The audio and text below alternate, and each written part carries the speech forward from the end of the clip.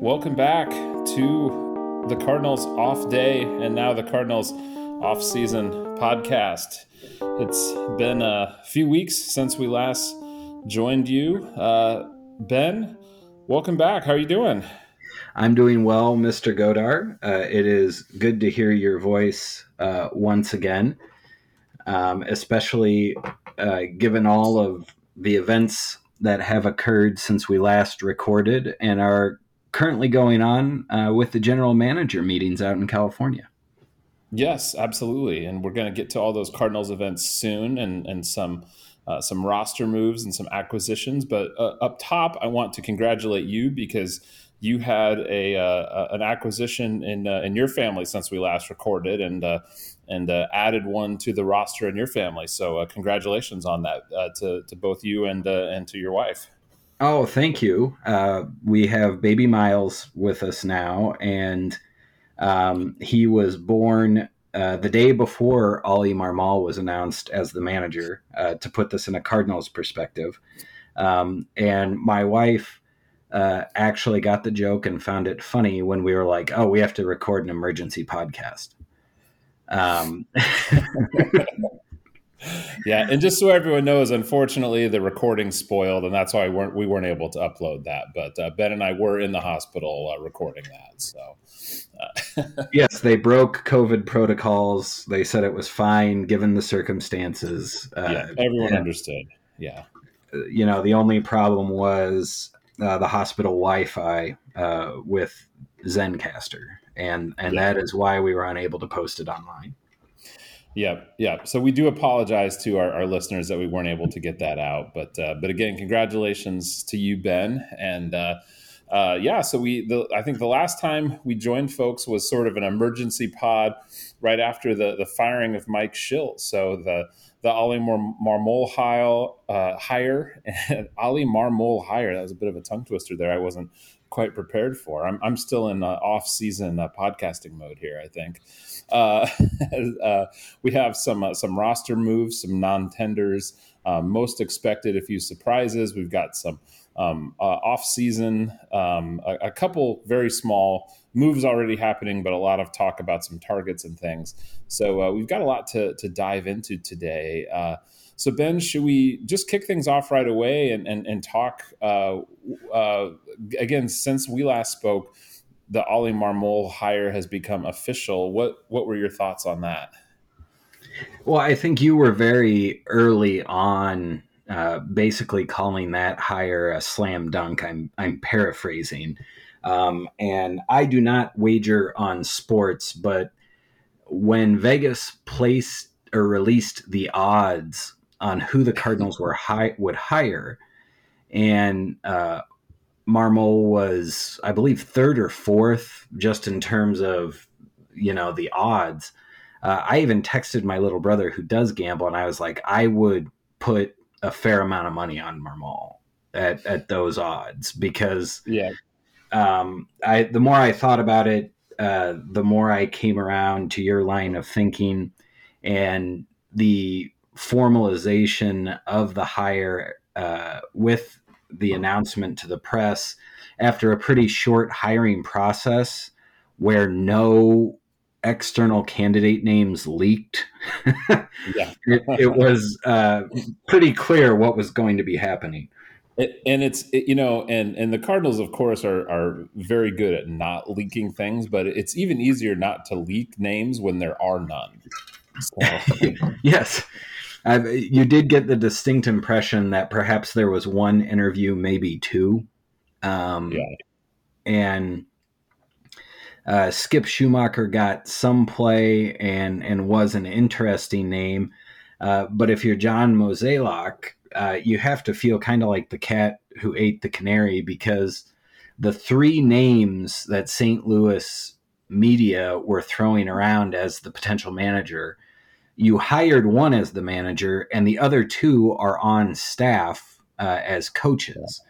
And so, you kind of have the best of all worlds in that respect, because you've brought everyone on board and have revamped the coaching staff a little bit with a promotion, and then bringing Schumacher in. And so, Well, I think that's true, Ben. But I also think that if you watch this team, I mean, I think the Cardinals are really pretty straightforward about how they do business in a lot of ways, and and I saw people, and some of it are just some of them are just fans and folks on Twitter, and granted, they're people can dream and people can have their ideas, but some of them were sort of media folks too, and people you'd see people float names like Tito Francona and things like that. And I just think have you watched this organization? Like that's not the kind of thing that they do. I think just even if you followed the Cardinals and you understood the way they operate, I mean, and again, and I said this early on, Marmol just seemed to me hands down the obvious choice they were going to make. And really Schumacher and, Stubby Clapp were the only other two that I thought even just seemed kind of in the realm of possibility. Oh yeah, I totally agree. One of the names that was also bandied about was Matt Holliday. Yeah, and he's probably a fraction of a percentage of an odd, as Yes, well. and when I saw that, my first thought was, everything about what has happened suggests that John Mozeliak learned a lot from Mike Matheny. Probably not about baseball, but about how not to hire and work with a manager, or what are the red flags when you're working with a manager. Yeah. And Matt Holliday just seems so much to me, former player, well respected, but doesn't have that experience. Right. And he just seemed to be very similar to Matheny in the ways that you don't necessarily want a first time manager to be similar. And so that wasn't surprising at all. What did kind of surprise me was the Athletic reporting that Holliday turned down an invitation to be on the coaching staff. And the report, uh, what didn't surprise me about it is that he turned down the invitation because he wanted to be with his family and his sons for the coming baseball season. But what did surprise me was the fact that they didn't really name what coaching spot they offered him, and it made me think it might have been the assistant hitting coach job that they had floated Ryan Ludwig potentially to fill, and they had talked about wanting to have a former major leaguer in that position. And so I found all of that kind of interesting. That Holliday somehow got floated in the managerial search, and maybe he would have been more open to joining the Cardinals if he were the manager as opposed to an assistant hitting coach. Yeah. But I thought that was kind of interesting that they got that far with him, and then he turned down the invitation, and the Cardinals are still working on filling out that coaching staff as we record here today. Well, and I feel like there's maybe a little bit of a shift going on, and just in terms of what they value on the coaching staff, in terms of are they looking for really specific skill sets in a specific area, or are they looking for kind of legacy Cardinal guys, And I mean, I think it's notable that Chris Carpenter left the organization, this off season as well. And, obviously you've still got Jose Oquendo is still, to a degree involved. Willie McGee is still involved. But I feel like there's been a little bit of a move away from having some of those kind of legacy guys, in there. There's still some of those guys around. And of course, some of those guys can do both. There can be guys who are, familiar, beloved faces from the past who are also, really savvy guys. And so Willie, for example, all reports you hear on him, it sounds, he's really involved in the outfield positioning and everything. Sounds like he's a guy who's really plugged into what they're doing now and just really kind of involved in everything about how things operate now. But I think, there was a time where, certain guys could kind of just, be around because they look good in the uniform. And it feels like maybe they're moving away from that a little bit. At least I get that impression. Yeah, it seems that way, and it also seems like they are really focused on communication. Yeah. Um, Schumacher, for fans who remember, was always a very good interview when he was on the post game or was quoted in print. He was very thoughtful, very forthright, and he wasn't one of those guys, and we all know those guys when we come across them in a post game where you're like, man, it's a good thing this guy can hit a baseball because he's an idiot. Yeah. Um, Schumacher is certainly not that. He struck me as being a very good communicator. The fact that he was a coach with the Dodgers, then climbed the ladder with the Padres, I think supports that viewpoint as well. And then the assessment from St. Louis media types who have greater interaction with him than you or me or many fans at home, I think reinforces that. And Marmol has that reputation as well. And I would say, Matt Holliday and the Cats vignettes on what was once known as Fox Sports Midwest were fun and funny. But one of the things that I always thought about Holliday is that he seemed like a thoughtful guy who was also well spoken and knew what he was trying to say and then said it. And so it's interesting to see them kind of targeting guys who I think have not only had major league success to a degree, Schumacher less than Holliday, obviously, but also were very skilled at communicating with the media during their time here. And I think that skill set probably translates when you're talking with the front office about, say, analytics or positioning or using piggyback starters or what have you, or you're talking about those same things with the players or the media to get buy-in from the players or explain to the media why you did what you did. Yeah. And so it seems to me that the Cardinals are putting a premium on communication skills, which again, after the Matheny era, I think we can all appreciate. Well, and the other thing the Skip Schumacher hiring says to me is, Ollie Marmol, watch your ass, because they've made it pretty clear that the bench coach is the understudy to the manager.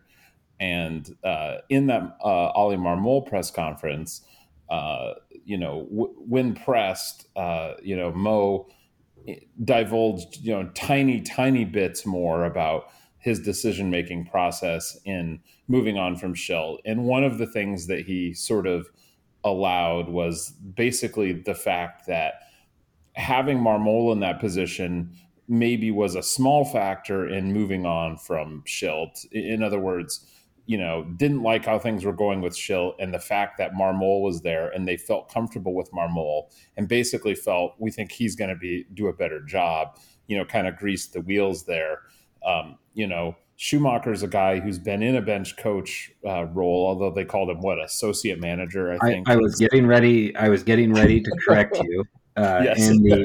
In the age of job title inflation with Major League Baseball, associate manager is apparently the new bench coach.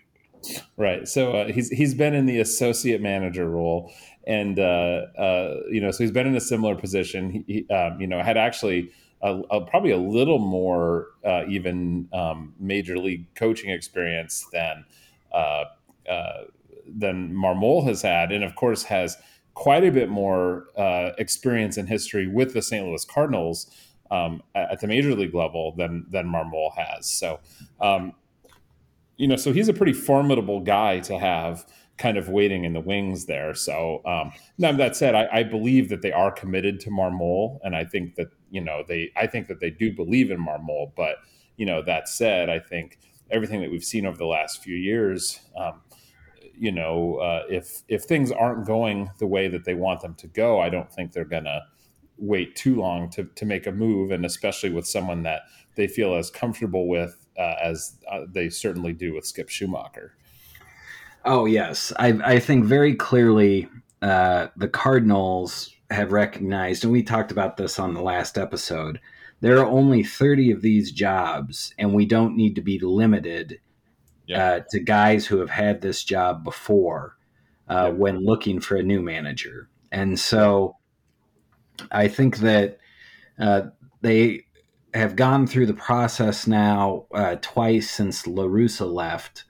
And I think that Mozeliak, through that process and looking around across Major League Baseball as well, has identified the characteristics that he wants in order to be successful, or what he feels are necessary to be successful and for the Cardinals to be successful. And he's not going to be shy about making a change now. And in a way that is refreshing, because I think everyone agrees they tried to prop up Matheny for way too long and waited way too long to fire him. They should have fired him long before they did. He was a terrible manager, and he lost the clubhouse. He was terrible in games. I to this day, I would love to know if they just talked about the same thing every year when they did their post or after the season wrap up meeting, like, hey, Mike, you need to work on this. Right. Like, was it the same thing every year for, his entire I'd like to see how the handout got dumbed down year to year and like simplified. Like this year, just symbols. Let's just take the words off of it. It's just going to be pictures. Well, and you get the picture. I have the sense anyway that that was part of that transition time. We've kind of talked about this of the manager used to be this real significant kind of figurehead position within a major league organization, and I mean this is a team that was coming from Tony La Russa in that position, who was one of the largest of those type figures, and so I think maybe organizationally they still kind of imbued that position with some of that gravitas. And I think now they recognize it for what it is. And I think most other organizations do. And we've said it before, it's kind of a middle management type position. And you've put it really well. There's only 30 of these positions. So, when to move on from a Mike Shildt, it doesn't have to be some, grand thing that Mike Shildt, did wrong. It just merely needs to be, we think somebody else can do this better, and we're gonna, give that person a shot. And anyway, anything else on the management situation, or shall we move on to some of the roster moves that have happened? Well, one of the things about Marmole's press conference that I thought was really interesting is that he's a Cardinals Off Day podcast listener and subscriber. No, I'm joking. Yeah. But he definitely had or caught my attention when he started talking about, how they might structure the lineup. And it seemed to me very clearly he was talking about Tommy Edman when he was like, well, there might be some days where you bat leadoff and some days where you bat eighth. Right. And when he said we will platoon, and there's really only one place that they would obviously platoon, which is also Tommy Edman. Yes, it's something that it's a dead horse that I have been kicking over and over again, and so I apologize to listeners, but Tommy Edman should probably not ever play much if he's not batting right-handed against a left-handed pitcher, even though he won the Gold Glove. His hitting is so bad from the other side of the plate that even if he's a Gold Glove winner, you really can't. It's hard to justify playing him. And so he certainly made my ears perk up when he said that, because I think he very clearly understands the flexibility that you have to have in the game today, especially with the ungodly breaking stuff that pitchers are coming to the ballpark with, and not just starters. I mean, it's, you're going to face 4 righties a night with a wipeout slider that would make John Smoltz blush. I mean, maybe not. Schmaltz seems incapable of recognizing that today's players are better than him in every way, but maybe not every way, but in many ways. And so it's one of those things where you have to get every advantage you can because the pitching is just so much better than it once was. And the idea that you have an everyday guy and this is your guy and he's going to play every game regardless of who's starting for the other side or who comes in as a reliever, you can't really do that. And it seemed like that was something that Matheny did, and it seemed like something that Schilt liked to do as well. And so when Marmol in that press conference basically came out and proactively said, we're going to look for advantages based on an array of data, including the types of pitches the pitcher's throwing and how our batters perform against those specific types of pitches. Whether it's a more of a vertical breaking ball or more of a horizontal break to the breaking ball. And we're going to try to structure our lineup to get every advantage out of it based on this information that we have. To me, that suggested that the Cardinals front office wanted to do that, and perhaps Mike Schilt was not as enthusiastic about it as the front office was, and as Marmol now is. And so that dynamic was very interesting. And the other was, throughout this process, ownership talking about how the front office has all of this data and they're able to identify advantages and ways to make the team more competitive on the field. And it's up to the manager to take that information and get buy-in and implement it.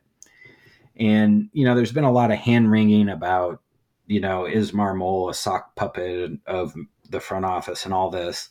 And you mentioned Tony La Russa. And, I think we've all heard or read about La Russa and Duncan having index cards with statistics about their players and the opposition. That was when they were in Chicago with the White Sox, 40 years ago. That is how much the game has changed. The manager used to have a binder and do his research. Now they have StatCast. They have all of this data, just reams and reams of data. And they have teams breaking down the data and finding advantages in it and taking the information that they have and providing it to the field manager, the coaching staff, and the players. And it's just so different in today's communication environment from back when, the manager and the major league roster hopped on an airplane and flew to Cleveland, and the general manager was in the office, and the general manager watched the game on television or listened to the game on the radio like the fans. In this day and age, there's so much more information. It's so much easier to communicate. The dynamic has fundamentally changed because of that.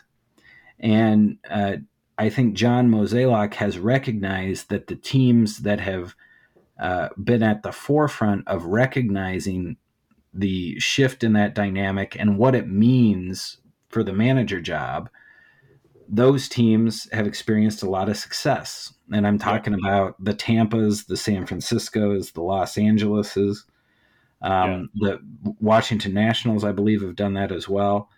And before they broke everything down and had a fire sale last summer, they were a very formidable franchise as well. And so, hearing Marmol talk about we're going to look for advantages everywhere we can and then attempt to leverage them, to me, was just a very small example of how that job is going to work with Marmol at holding it and with the front office sharing information.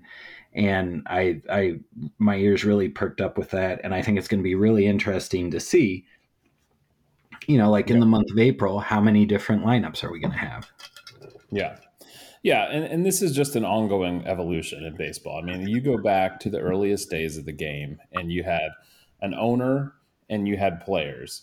And, one of those players served as sort of a de facto manager, but they were basically just a captain, more or less, And then that continued for a long time, and you had player managers. And then at a certain point, some teams started naming an actual like manager, would kind of come in, right? And then but you still had player managers for a long time. But and then eventually, most every team had a manager. But then typically that was all you had, was you had the manager and you had the owner. If the manager wanted more players or different players or a trade, he went and knocked on the owner's door and said, "Hey, let's make a trade. Let's get this." And then, that grew, and you started to have this general manager role come in. So that was kind of another phase of growth there, right? And it just it keeps growing, and now of course those front offices where those general managers are have grown beyond just being that kind of kind of personnel acquisition thing, and they're providing that on field data and analysis and all of that. It's just a continuation of this process that's been going on forever. And so, when folks look at it and they make some of those observations, or they say like, "Oh, this person's a puppet," or this or whatever, you're just really locked into a really narrow view of a snapshot of how baseball operated for a window of time. But it's been evolving, forever. And guess what? Just like every other industry, the administration continues to grow and diversify, et cetera. So anyway, I feel like we've been spending quite a bit of time on the management side of things here, Ben. I feel like we should flip things over and get into some of these roster moves on the non-tender side. I don't know. There were a lot of real surprises here. I know we do want to touch on Nick Plummer in a minute, but before we get into that, any other moves there you wanted to hit on? No, we talked about this in the last episode, and nothing really surprised me. They also outrighted Justin Williams to AAA, and it seems to me that Lars Nootbaar got the opportunity and started hitting, and he has a nice profile as a batter in terms of plate discipline and the ability to make contact. But he still needs to take that next step and establish himself. But that being said, the organization very clearly feels strong about him continuing in that kind of fourth or fifth outfielder role on the bench as a left-handed bat, and the ability to let Nick Plummer not be on the 40 man because of it, and also Burleson, and then I think also perhaps to a lesser degree, but you have another left-handed bat knocking on the door in Nolan Gorman, who can make the lineup more dynamic, either at second base or potentially at the DH spot if they change that rule. And so, I thought that was kind of interesting because it seems to me that the Nick Plummer move that you just mentioned, as well as the Williams move, both of those seem to me to be more of an endorsement of Nootbaar and perhaps Gorman than anything else. Yeah, and by the way, Williams is a minor league free agent now as well. So I had missed that. Yep. So he's kind of out of the system as well. And yeah, and so for folks who didn't see, so Nick Plummer, who was what was he, a 2016 first round pick of the Cardinals? Yes, 2015. 2015.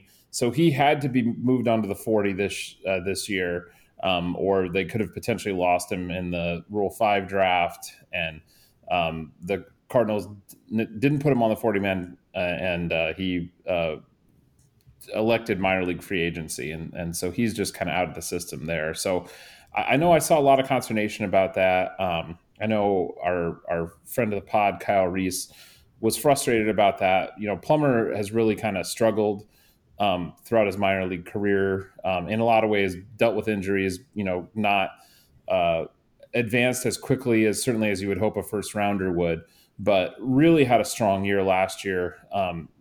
Big numbers in Double A, and then a very late season promotion to Triple A, and big numbers there as well. And I know Kyle was disappointed to see the organization let Plummer go, and he's a much better evaluator of guys in the minor league system than I am. So I kind of trust Kyle on this, and Plummer is definitely one of those guys where, my first reaction when I see them get rid of a guy like Nick Plummer is I feel like the Rays are going to pick him up and he's going to win 3 MVPs. But that said, I really do kind of see. I see the organization's reasoning for this, and it's for a lot of the reasons that you hit on, Ben, as well. I think he's quite a ways down the pecking order when you start thinking about a 40-man roster spot. And you kind of focused on that left-handed bat side of things, but I think also just if you think about just as an outfield spot, we know that he's behind Nootbaar. He's behind Juan Yepez. I think we know that for sure. Yepez is pretty clearly going to come up next year. And we know that Yepez is more of a DH type, but he'll probably see a little bit of corner play, maybe a little bit of infield corner play, but it looks to me like probably some corner outfield, play as well. And he's behind Alec Burleson, it seems, as well. So, and when you think about guys you're going to put on the 40, if they have an outfielder who now Nootbaar, I think, and Yepez have a pretty good chance of breaking camp with the major league team, but whatever other outfielder you have on that 40 is somebody that you're potentially going to, bring up when you need them. And if they feel like Alec Burleson is ahead of Nick Plummer there, I don't think they're going to move Plummer ahead just for the purposes of kind of prospect hoarding. I don't think that's what the Cardinals do. And I just don't think that's really, what an organization can do there. And they're not going to put 7 outfielders on their 40-man roster. So, there's just not really a spot for him there. And the other thing, and I mean, I know Plummer's numbers were really great last year, but when I look at minor leaguers, the first thing I always look at is their league age, or their league average age. So Plummer last year was in his age 24 season. So for Double A, he was exactly at the league average age for that system. And then he moved up to Triple A, and he was 2.4 years under the league average age at Triple A. Okay. Now for context, Alec Burleson, who also played at Double A and Triple A last year, he was 22. Okay. He was 2 years younger than league average at Double A and more than 4 years younger at Triple A. That's a really big deal. And just for even more context, Dylan Carlson was 22 last year in the majors.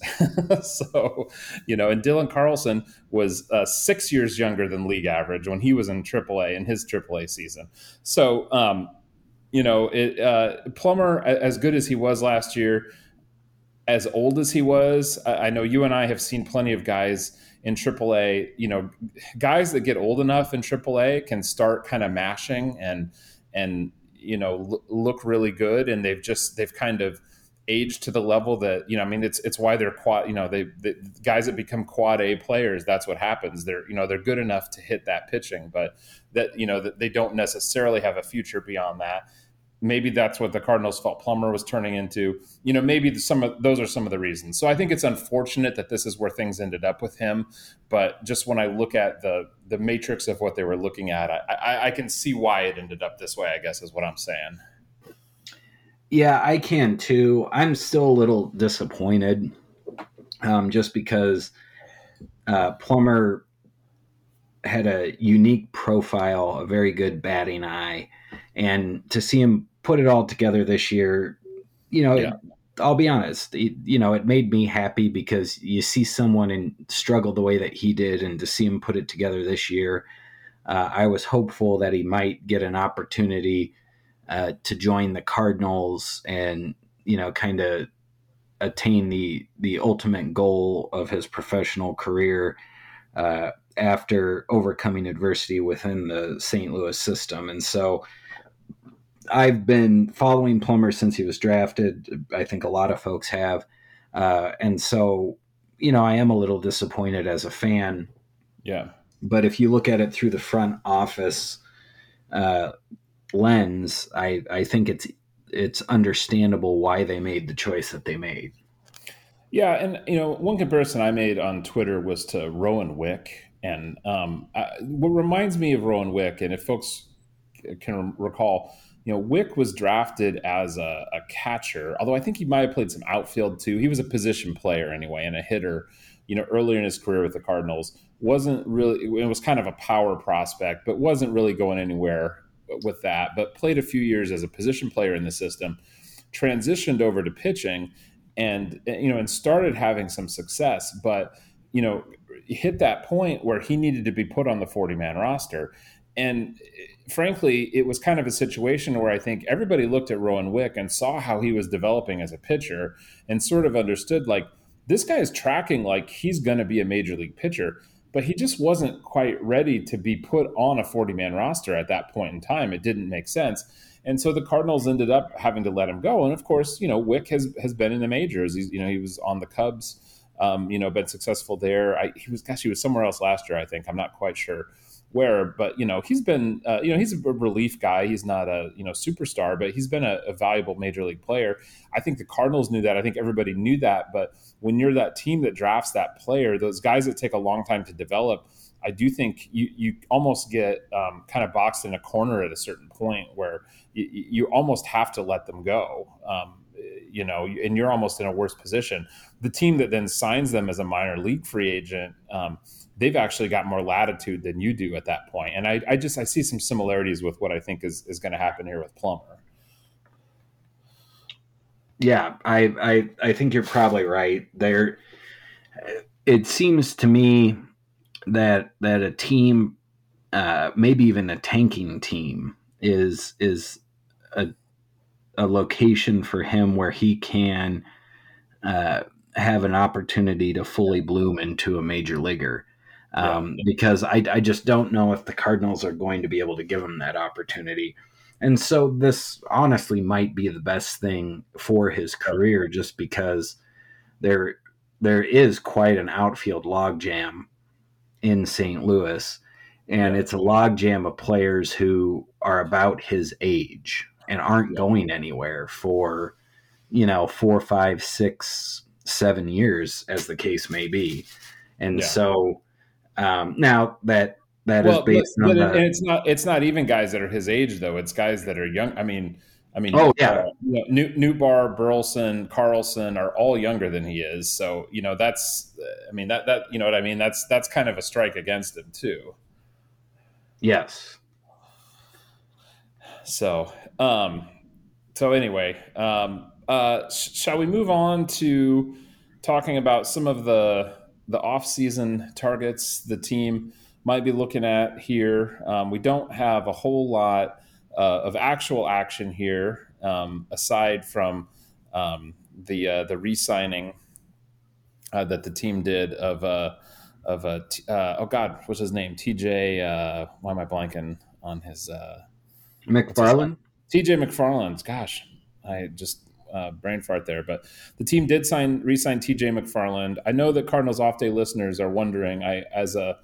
My religion is don't pay for relief pitching. We did learn that the deal was 1 year and I think about $2.5 million. That does qualify as not paying for relief pitching.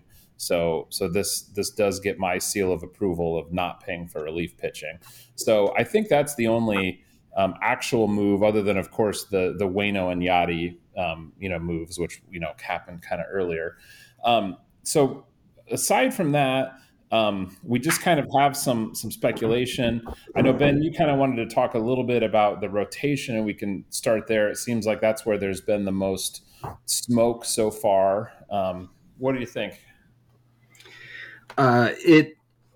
It has intrigued me to see the information that has come out of the GM meetings And I believe it was Derek Gould who reported multiple sources told him that the Cardinals have been aggressive with the agents of starting pitchers, and they've cast a wide net.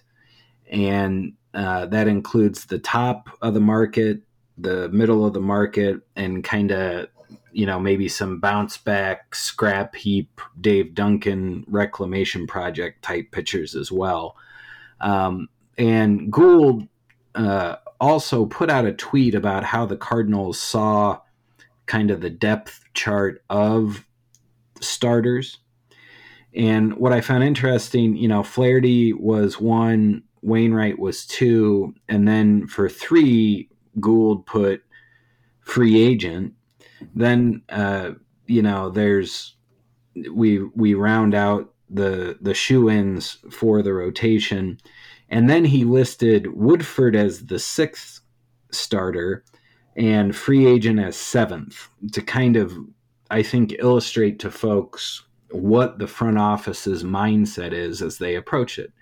And free agency in the offseason, maybe a trade as well. And I thought, honestly, that seemed like a pretty good outlook for the team, and a good approach for the front office. I don't know. How do you feel about kind of looking to fill holes with that type of pitcher? Just keeping it sort of as a broad outline of how the team is approaching adding starting pitching. Well, I hadn't seen that specific listing that you're mentioning there, but I like that a lot because I feel like that's exactly the framework they should be looking at. And there's a couple elements of that intrigue me. And number one is I'm glad to hear that they are potentially looking at something like what we might call a number 3 pitcher, because I would like to see them. Last year, obviously, at the trade deadline, they needed to add pitching. And, they added 3 pitchers, which I think we would, call about a number 8, a number 9, and a number 11 pitcher that they added, who, performed quite well. And, they obviously made the playoffs. But, I would love to see them add a better piece. And so something like a number 3 pitcher, I think, would be great. But the idea of adding something like a number 7 pitcher, that was one of the specific things that always kind of frustrated me a little bit about Schilt, I think specifically, but just to some, I guess, through Schilt, kind of the way the organization seemed to be operating, which seemed to still be in this kind of old-fashioned mindset of, we've got 5 guys, who are going to go out there and be our rotation. And again, it's not the way that it's done anymore. It's not the way that the good teams do it anymore. And I think those of us who watch the playoffs, if you watched the league championship series and the World Series, none of those teams operated that way. And so, for them to recognize, we don't need 5 starting pitchers. We need 7, 8, and beyond. I like that, so I'm kind of excited by that. Yeah, I it looked like a pretty good prioritization to me, and it could. It's difficult to say if it's exactly how the front office is viewing things. Adam Wainwright had a very good season. The team would not have made the postseason without him. I think he's, very clearly the MVP of the 2021 St. Louis Cardinals, because if they did not have him in the rotation, even when they hit rock bottom, I don't know what that team would have done.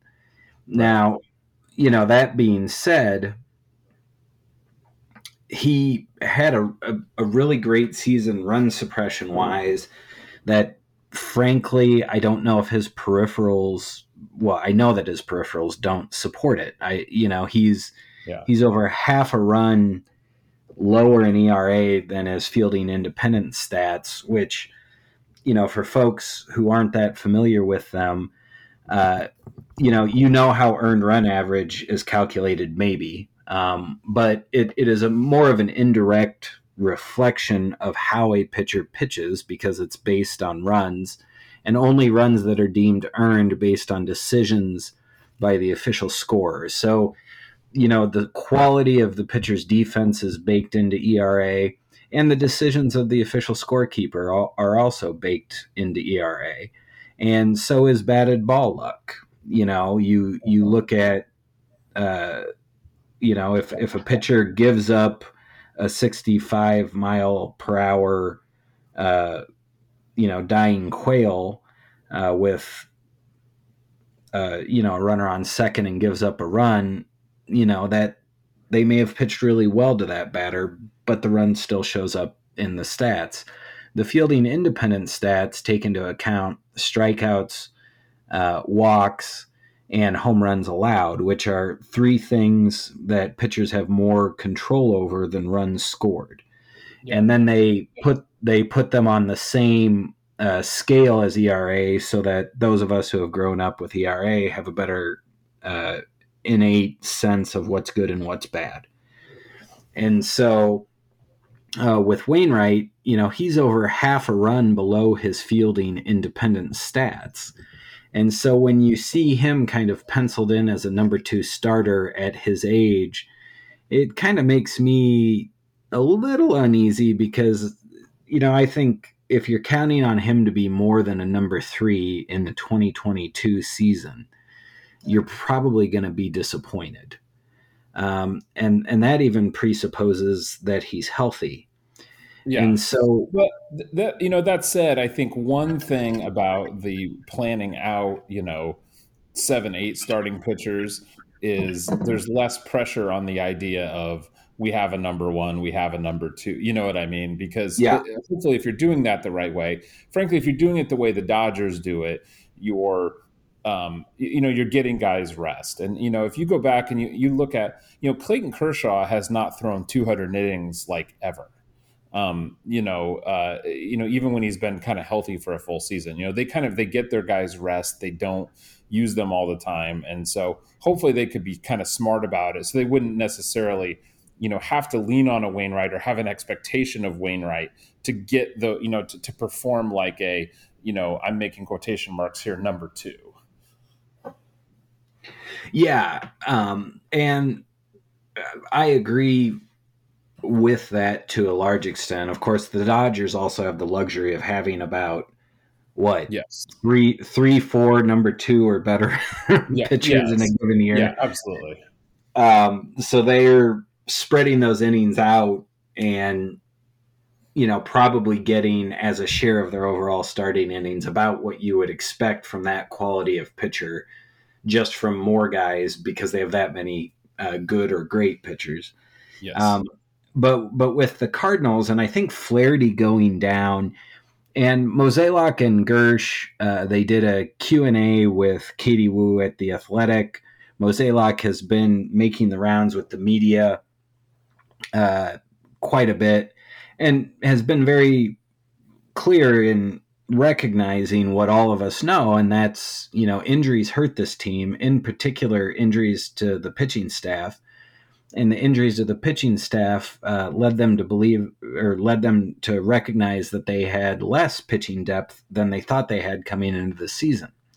Mm-hmm. And I think the Flaherty injury, and we talked about it at the time, that he was the player the team could probably least afford to lose because they had no way of replacing his innings. Right. And right now, it looks like they're going to be in the same position next year. And I'm not saying necessarily that you go out and you sign a Max Scherzer, but I think what this Cardinals team needs to do is they need, if possible, to get more elite innings out of the rotation. And whether that's Max Scherzer or my preference, a Marcus Stroman, I think that's the part of the free agent pool that they should be in until the very end, until they hit their puke point and it's too rich for DeWitt's blood, and then they can tell us how they finish second throughout the next year. But I really hope that they're staying in on the elite free agent arms, because We don't know what to expect from Flaherty next year after his injuries. Yep. And if he has more injury troubles, they need to have pitchers who can help reduce the stress of losing Flaherty in order for this team to be competitive. And so I hope the Cardinals are targeting some of those higher end elite pitchers to help round out their rotation. Well, and you and I are on the same page. I think Marcus Stroman should be the the Cardinals' number one target. And I guess by that I mean knowing the way the Cardinals operate, And again, we kind of talked earlier when we talked about thinking about who the Cardinals might get as a manager.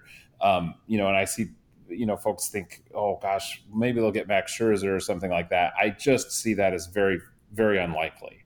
I don't think that's the kind of move that the Cardinals would make.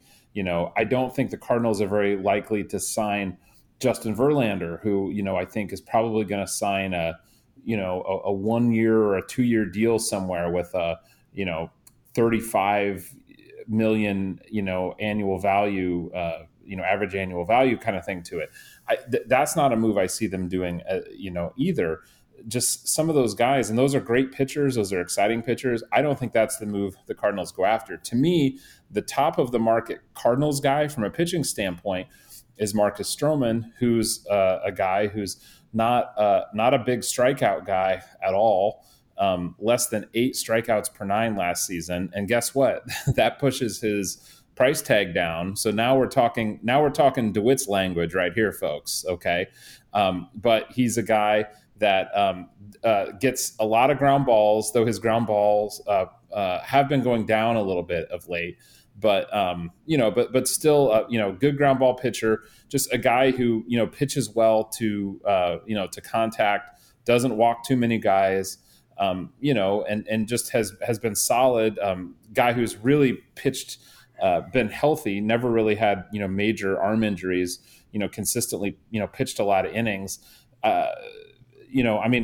Everything I'm saying sounds like a Cardinals pitcher, doesn't it, Ben? Oh yeah, absolutely. And you put a pitcher with his profile in front of the Cardinals defense at Busch Stadium for his home games. And I think there's reason to believe, he's a low 3 ERA guy for the next couple of seasons, maybe. Yep, and maybe longer. in some of those interviews that Mo and Gersh have been doing, they've kind of reiterated that idea of pitchers who take advantage of their elite defense. So they're really kind of forecasting this kind of acquisition as well. So I think the high end acquisition for them is a Marcus Stroman. And honestly, I don't know if they'll get him because Marcus Stroman is near the top of this free agent class as well. So I wouldn't be surprised if somebody pays Marcus Stroman more than the Cardinals are willing to. But I certainly hope they get him.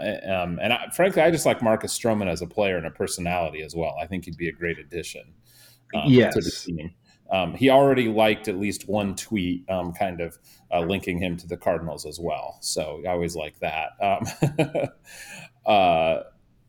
One other guy who I had seen, I think there was a Heyman report mentioning, was Nick Martinez, who is an ex Rangers jobber who has been pitching in Japan for 3-4 years. To fairly middling success, but then this last season was really pretty elite numbers in Japan, ERA under 2. He's a guy who's coming back. So if you guys have seen the Miles Michaelis movie, this is kind of like the Miles Michaelis movie 2.0, I think. I don't know a lot about Nick Martinez beyond that. I certainly don't remember him when he was a jobber pitcher for the Texas Rangers. But again, Heyman's reported specifically that the Cardinals were a team that was sort of in on him. And I got to say, that sounds like the kind of guy that the Cardinals would absolutely go after. Ben, are there other guys that are out there that you either are would be interested in or feel like the Cardinals might be pursuing? Well, first I'll offer the caveat that we discussed before the trade deadline. The Cardinals are going to be contacting agents for like every free agent pitcher. Yeah. Almost every team will do that. So when you hear the Cardinals are interested in, or the Cardinals have been in touch with, you need to recognize, number one, the Cardinals hardly ever leak that type of information. So it's almost certainly coming from agents who have an interest in making their clients seem popular with front offices and having teams be interested in them. And so when you're consuming rumors and gossip this offseason, keep that in mind. The Cardinals are contacting almost every pitcher's agent, and they should be. And if they weren't, people should be fired. Now, that being said, there was a report that the Cardinals have interest in Steven Matz, who was with the Blue Jays and the Mets before. And he is someone who fits the description that you just said of a pitcher who would use the defense to a T. He had a good season last year with the Blue Jays after a very bad 2020. 2020 seasons I don't really care about. More and more people refer to them like they were a real season as opposed to 60-ish games. But, if you are someone who is a pitcher who is more inclined to use a defense, you're also more susceptible to that type of a blow-up, especially over a handful of starts in a 60-game season.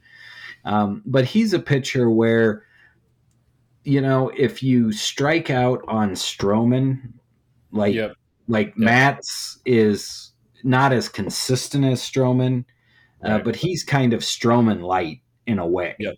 I agree. Matz is like store brand Stroman, 100%.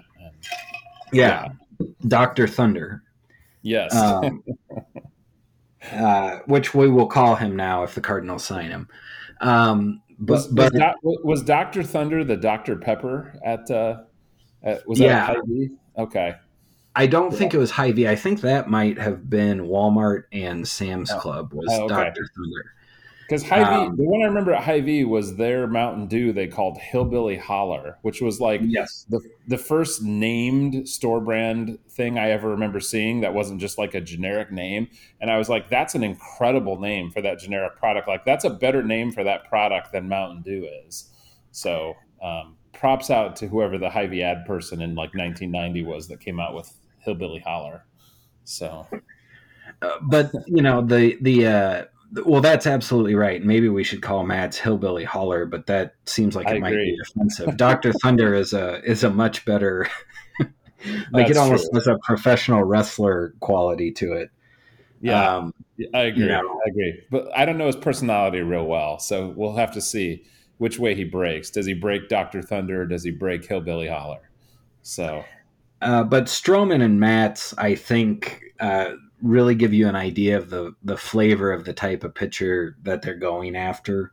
Well, and Stroman and Matz both fit into that kind of, if they're going to plug into that number 3 spot you mentioned. Now, Stroman plugs a little higher. Stroman plugs much more like a number 2, which is why, you hope you'd shoot for him. But yeah, anyway, they're in that vicinity of that kind of, definitely you're upgrading if you're getting one of those guys. Martinez, who I mentioned, is more of like in your kind of number 7-ish type thing. But some of these guys that have come over from Japan and the Cardinals have had a lot of success with them. Some of those guys, they come in as back end type guys, but have been fairly solid. So, and they're also guys.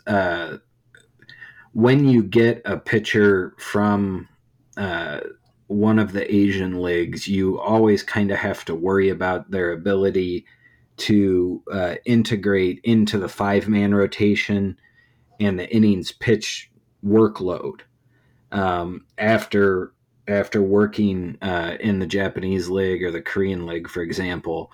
Whereas a Matz or a Stroman, you can you can count on them for like 150 to 180 innings, and that has real value.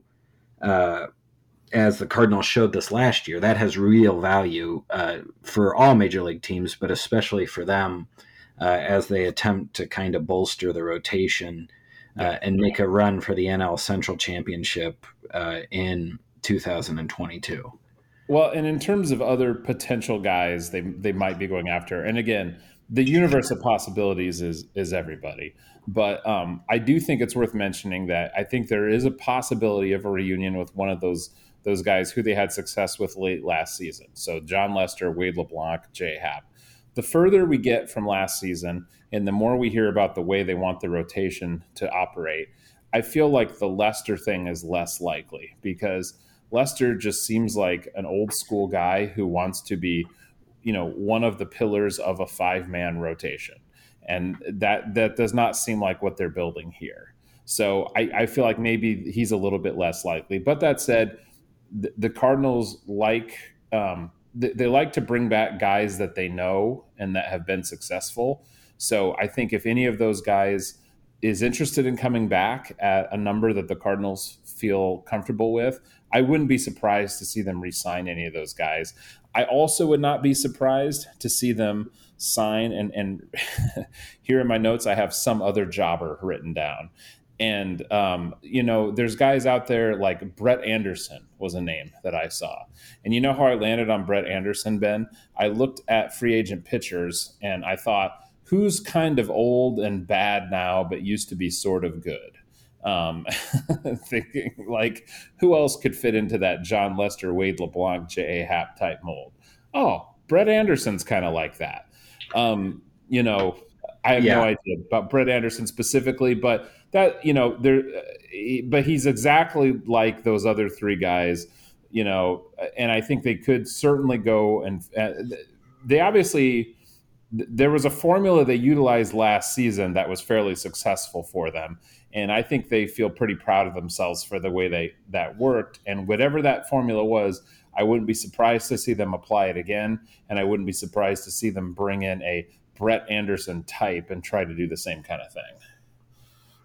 No, that is a name that feels like, if Stroman is Dr. Pepper and Matz is Dr. Thunder, Brett Anderson is whatever the generic knockoff of Dr. Thunder is. Yeah. I don't shop at Dollar Tree, but if somebody does, let us know what Dollar Tree is. I don't know where like maybe Chiropractor Lightning or something. I don't know. Yeah. Well, we're definitely down at a number 7 or lower starter, I think, when we're talking about Brett Anderson. So, and it would not surprise me if Wade LeBlanc is healthy, to see him sign to a spring training invite to be that spot behind Woodford, because they brought him in. He did what they told him to do. And was very, I really appreciated him because he recognized where he was in his career and what was going on. And he seemed like very much a team player and very pliable to what the team thought he needed to do to be successful. And he was also very clearly disappointed and frustrated with his injury, because I think he knew, this is my audition for my next job. And I'm having success right now, and the team's having success a little bit, starting to turn it around. And he was clearly very frustrated and disappointed with the way his season came to an end.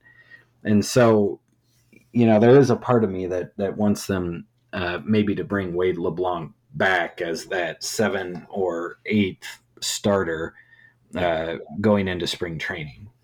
Yeah, well, and as opposed to Lester and Happ both, who I think both have only ever been starters, LeBlanc did serve in that kind of swing role in Baltimore. So, yeah, he has shown that willingness to say, hey, yeah, I'll kind of do this. Lester and Happ, have been kind of starter for life type guys who, might just say, if I'm not going to be a starter, I'm done, kind of thing. I guess I should mention too, in Gould piece, Gould did specifically mention Alex Webb and Yusei Kikuchi as well. He kind of mentioned them in a way. It wasn't entirely clear if they were. You got the impression they were names he has heard someone mention in the organization as well. So, and again, I think those are two names I would probably slot them in that kind of Steven Matz sort of tier there. Those are guys with decent guys with some upside, but some issues as well. Kind of similar guys there. Anything else on the pitching side you wanted to hit on, or should we talk about middle infield? Well, we've talked about all of this, and we have not talked about Alex Reyes or Jordan Hicks. That's true. What are your thoughts on their prospects as starters next year? I think there's zero chance that either of them are starters next year. I'm just not a believer in either one. And I feel very negative saying that. And I wish them both the best. They're both, relatively young guys. And Hicks in particular, the injuries have really kind of piled up for him. And Hicks, I guess I'm more enthusiastic about Hicks still finding a way to be, hopefully to be effective. But I guess, starting with Reyes, I'm just out on Alex Reyes really as an effective major league pitcher. I just don't see it anymore. I didn't see it in the bullpen, and the idea that, he was not effective in the bullpen and then you're going to have him throw more innings for you. I don't see it at all. And, Hicks, I guess with Hicks, I like the idea of, for health reasons, that if they feel like putting him on a more regular schedule is going to help him. And I really hope it does. It was really disappointing to see, in the attempts to do that in the Arizona Fall League, basically, he kind of immediately went back to, injury. And I'm just wondering if he's just not going to be able to overcome where he's at injury wise. So those are my thoughts. What are your thoughts on those two guys? I think I have been maybe one of the more vocal critics of Alex Reyes. And, I think it's a product of following so many prospects and trying to talk yourself into, hey, if this guy just finds some control, he could be really good. And the vast majority of guys who have control and command issues like Alex Reyes just don't pan out as very good major league pitchers. And Reyes, if you look at his strikeouts, walks, and home runs allowed, is a below average major league pitcher as a reliever. And so I just don't see a way for him to be a successful starter either. I just don't think the command or control is there. I think he is much more likely to be a guy who pitches when the team is behind in the sixth inning. Yeah. Because he's a slightly below average righty, and that's what slightly below average righty relievers do, is they pitch in the middle innings when your team is behind. Yeah. And so I think that's what Reyes is probably going to do. I would once again like to voice my frustration with the front office not trading Alex Reyes last year at the trade deadline when his value was at its highest, and they maybe could have got something, but probably not, because other front offices know what Alex Reyes's deal is and why would they acquire him. Well, that's like, I see people right now talking about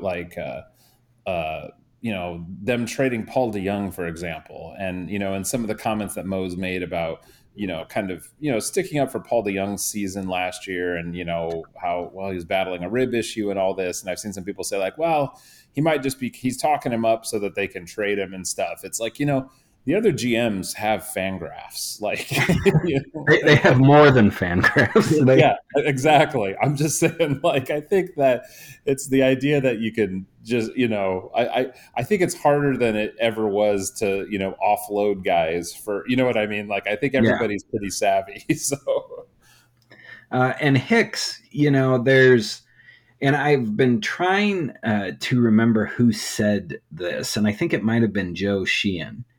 And I'm paraphrasing it, and I'm not going to do his analysis justice, but it was along the lines of what we have learned from the velocity boom in Major League Baseball is that the human body breaks down when it starts throwing 102 miles an hour or more with regularity. And, basically you can touch 100, 101, you can sit 99, 100, and you might be able, to stay healthy and compete in the major leagues.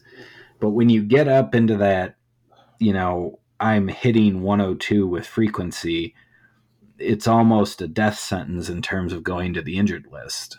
And you've seen it with DeGrom, you've seen it yeah. with Hicks, and with Hicks you have the factor of his diabetes, and I don't know how that plays into his recovery, either from pitching during the course of the season or when it comes to bouncing back from this injury. But I do worry with all of that, that he's got an uphill road to climb in terms of getting back healthy.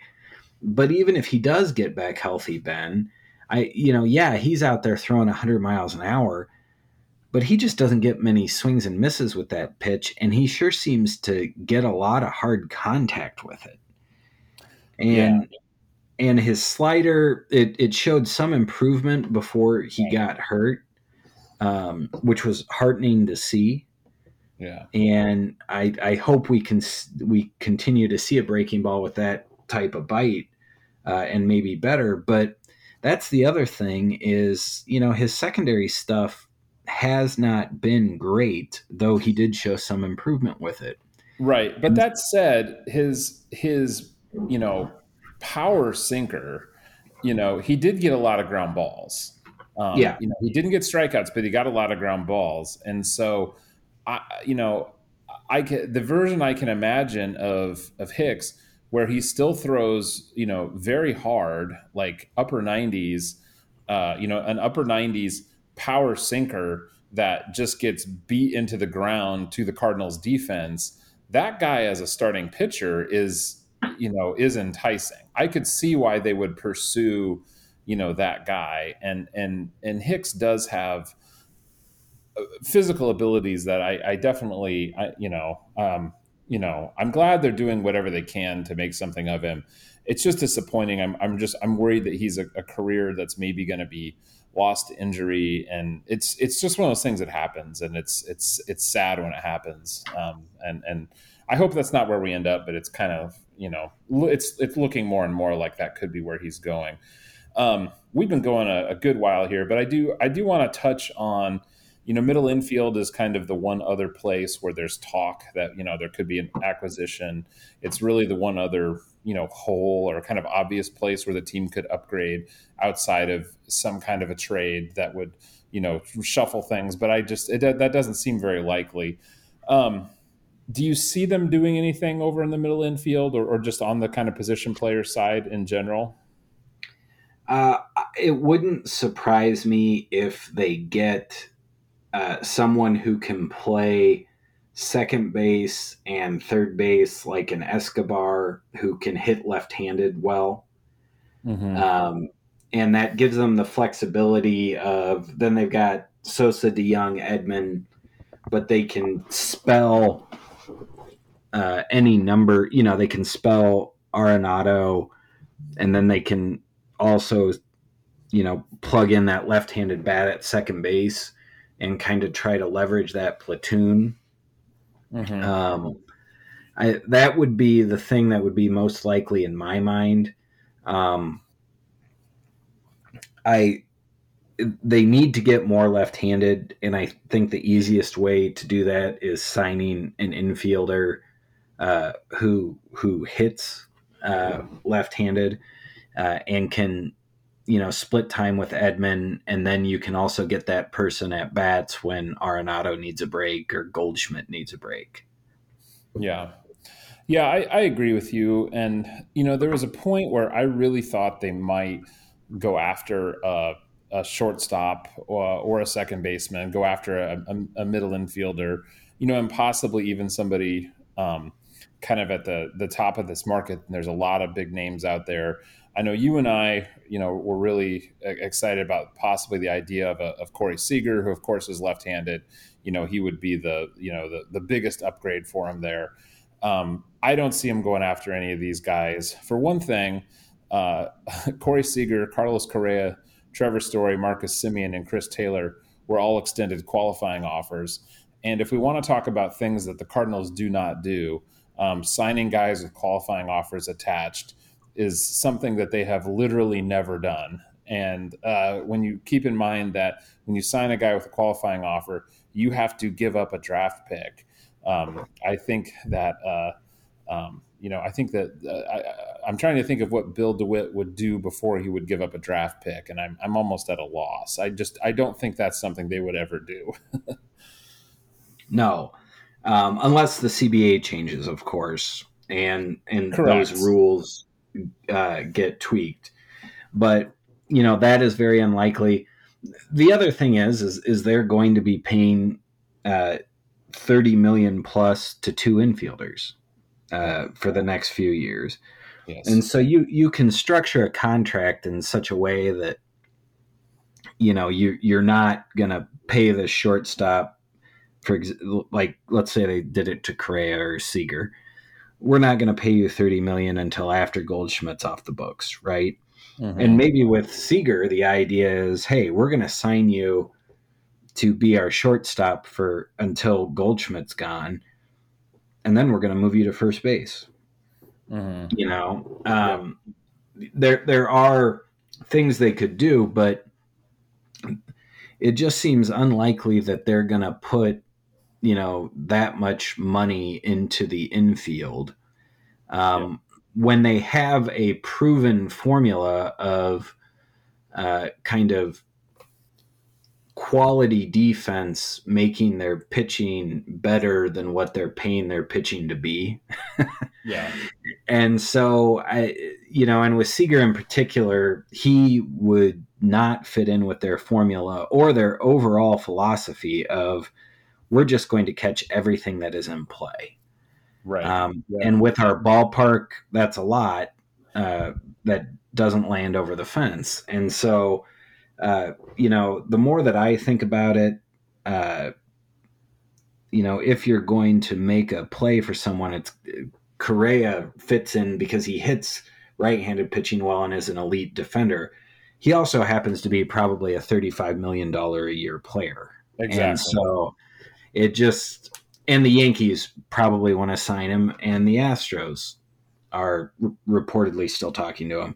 Yeah, I think Correa gets the biggest deal on this list. Yes, because he's the youngest as well. So yes, yeah. So he's the one where it's like, well, yeah, we would love to have him, but he's going to be so highly coveted that it's very unlikely the Cardinals get into the bidding at that level.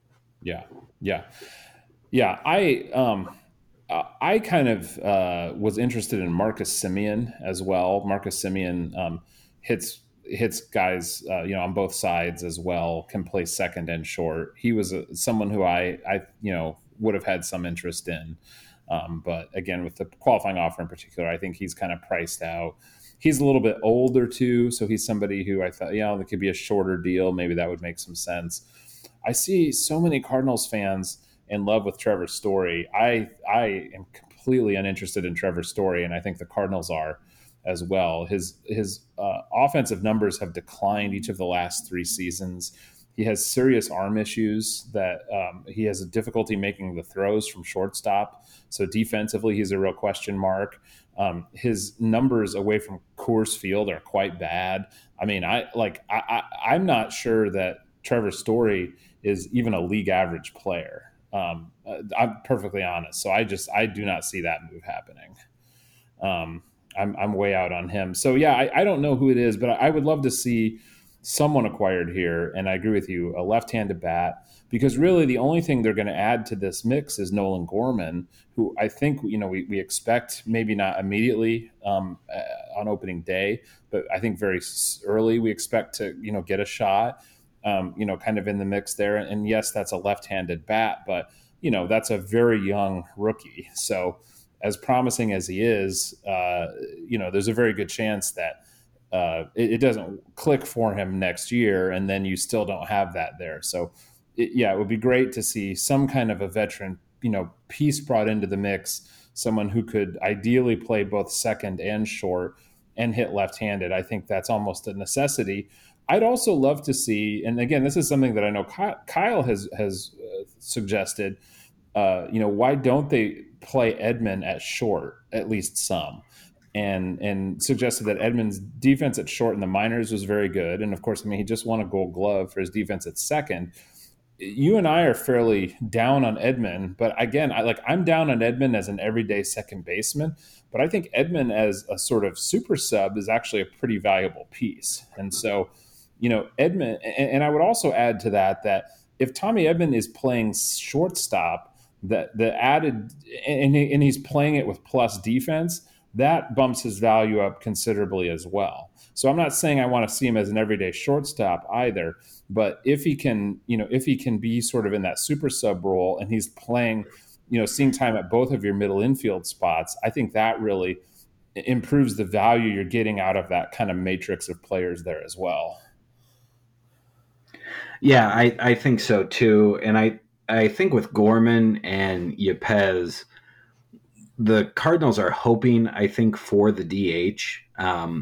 Yes. And I think they're going to use Yepez and Gorman, and then, the regulars from last year to kind of get as much as they can out of everyone, mixing and matching, and that includes Sosa, Edman, and DeYoung. And it would not surprise me if at some point in time we start seeing, a Gorman Edman middle infield with Gorman at second. After all, Baseball America quoted Jose Oquendo saying Gorman will be an above average second baseman. And with his power, if he's above average defensively at second base, I mean, it's real hard, in my opinion, to justify playing Tommy Edman too terribly much. I mean, yeah, absolutely. I mean, if Gorman shows up and Gorman's power shows up, I mean, I think the expectation is that Nolan Gorman is going to be an everyday player at some point in time. But he's very young, and this is his first crack at the majors. So it may not be this season that happens. So, they've got to be prepared for that for sure. Well, Ben, we've gone on a ways here. Is there anything else, or should we move on to what we're going to be looking for? No, I think that about wraps everything up. It is shaping up to be a very exciting offseason. And so I'm hoping that we get some excitement here in the next few weeks. Yeah. So is there anything specific you're going to be watching for here in the month of November? I think the next time we're planning to record is going to be in December, which will either be when the winter meetings happen or when the lockout begins. Well, I was about ready to say that's going to be our lockout episode. Right. Yeah, that's probably the more likely thing. I mean, this evening, right before we started recording, it was leaked that the owners proposed doing away with arbitration and just having player compensation tied to Fangraphs wins above replacement. And I'm someone, I love Fangraphs. I use and reference wins above replacement. The idea that it should just be the end all be all of player compensation is one of the most idiotic ideas I've ever heard. It just suggests to me that the owners aren't even really that serious about reaching an agreement, and makes me very pessimistic that they will not lock out the players here in about 3 weeks. Yeah. Yeah. So, yeah, well, I mean, we've got, just a few weeks here. What's going to be interesting to me, and this was, whether it was Katie Woo or Gould or one of the Cardinals reporters suggested that the Cardinals were perhaps going to, try to be aggressive here in this 3-week window. And I think that's just one of the interesting dynamics with this offseason here is, we are in free agency right now. So, teams could sign, players, and, but we also have this looming, end of the CBA and this potential lockout, which most people expect is going to happen. And of course, that throws everything up in the air. And so, there's just a lot of questions. I think there's a good chance that we see almost nothing happen yet in November.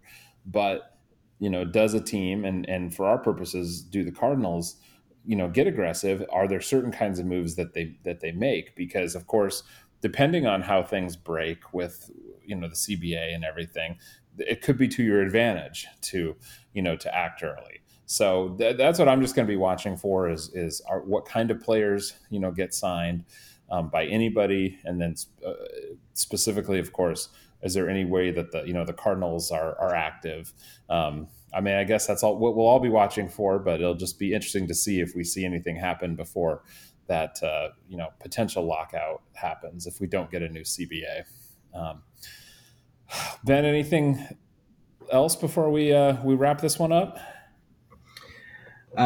No, I don't think so. I think there's so much going on in baseball during this hot stove that I'm hoping that the owners don't decide to prioritize sticking it to the players union over the good of the game. But I fear that's where we're headed. So hopefully the lockout and the collective bargaining agreement issues get resolved before spring training. But right now I am very pessimistic that they're going to get resolved before the beginning of December, let alone the beginning of the 2022 calendar year. So if that interests you, the Athletic Baseball Podcast did a good scene setter for the current state of labor relations in Major League Baseball. That episode came out this week, and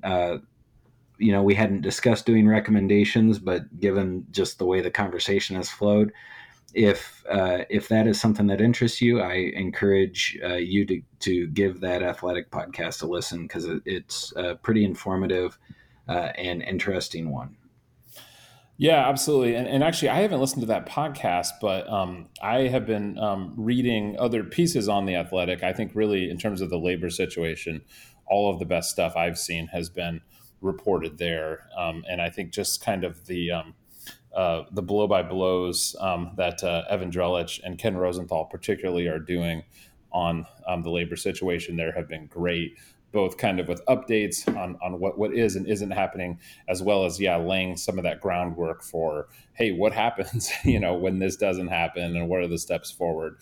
So, again, we're not an official Athletic podcast, but I definitely, Ben and I are both subscribers, and a good read there. So that's going to wrap it up for us today. We will be with you periodically here through the off season, but you can't always reach us. The Twitter handle is @CardinalsOffDay. You can email us, cardinalsoffday@substack.com. Any feedback you guys have, any questions, anything you guys would like us to talk about, we always really appreciate hearing from you guys. So with that, we'll wrap things up until the next Cardinals Off Day.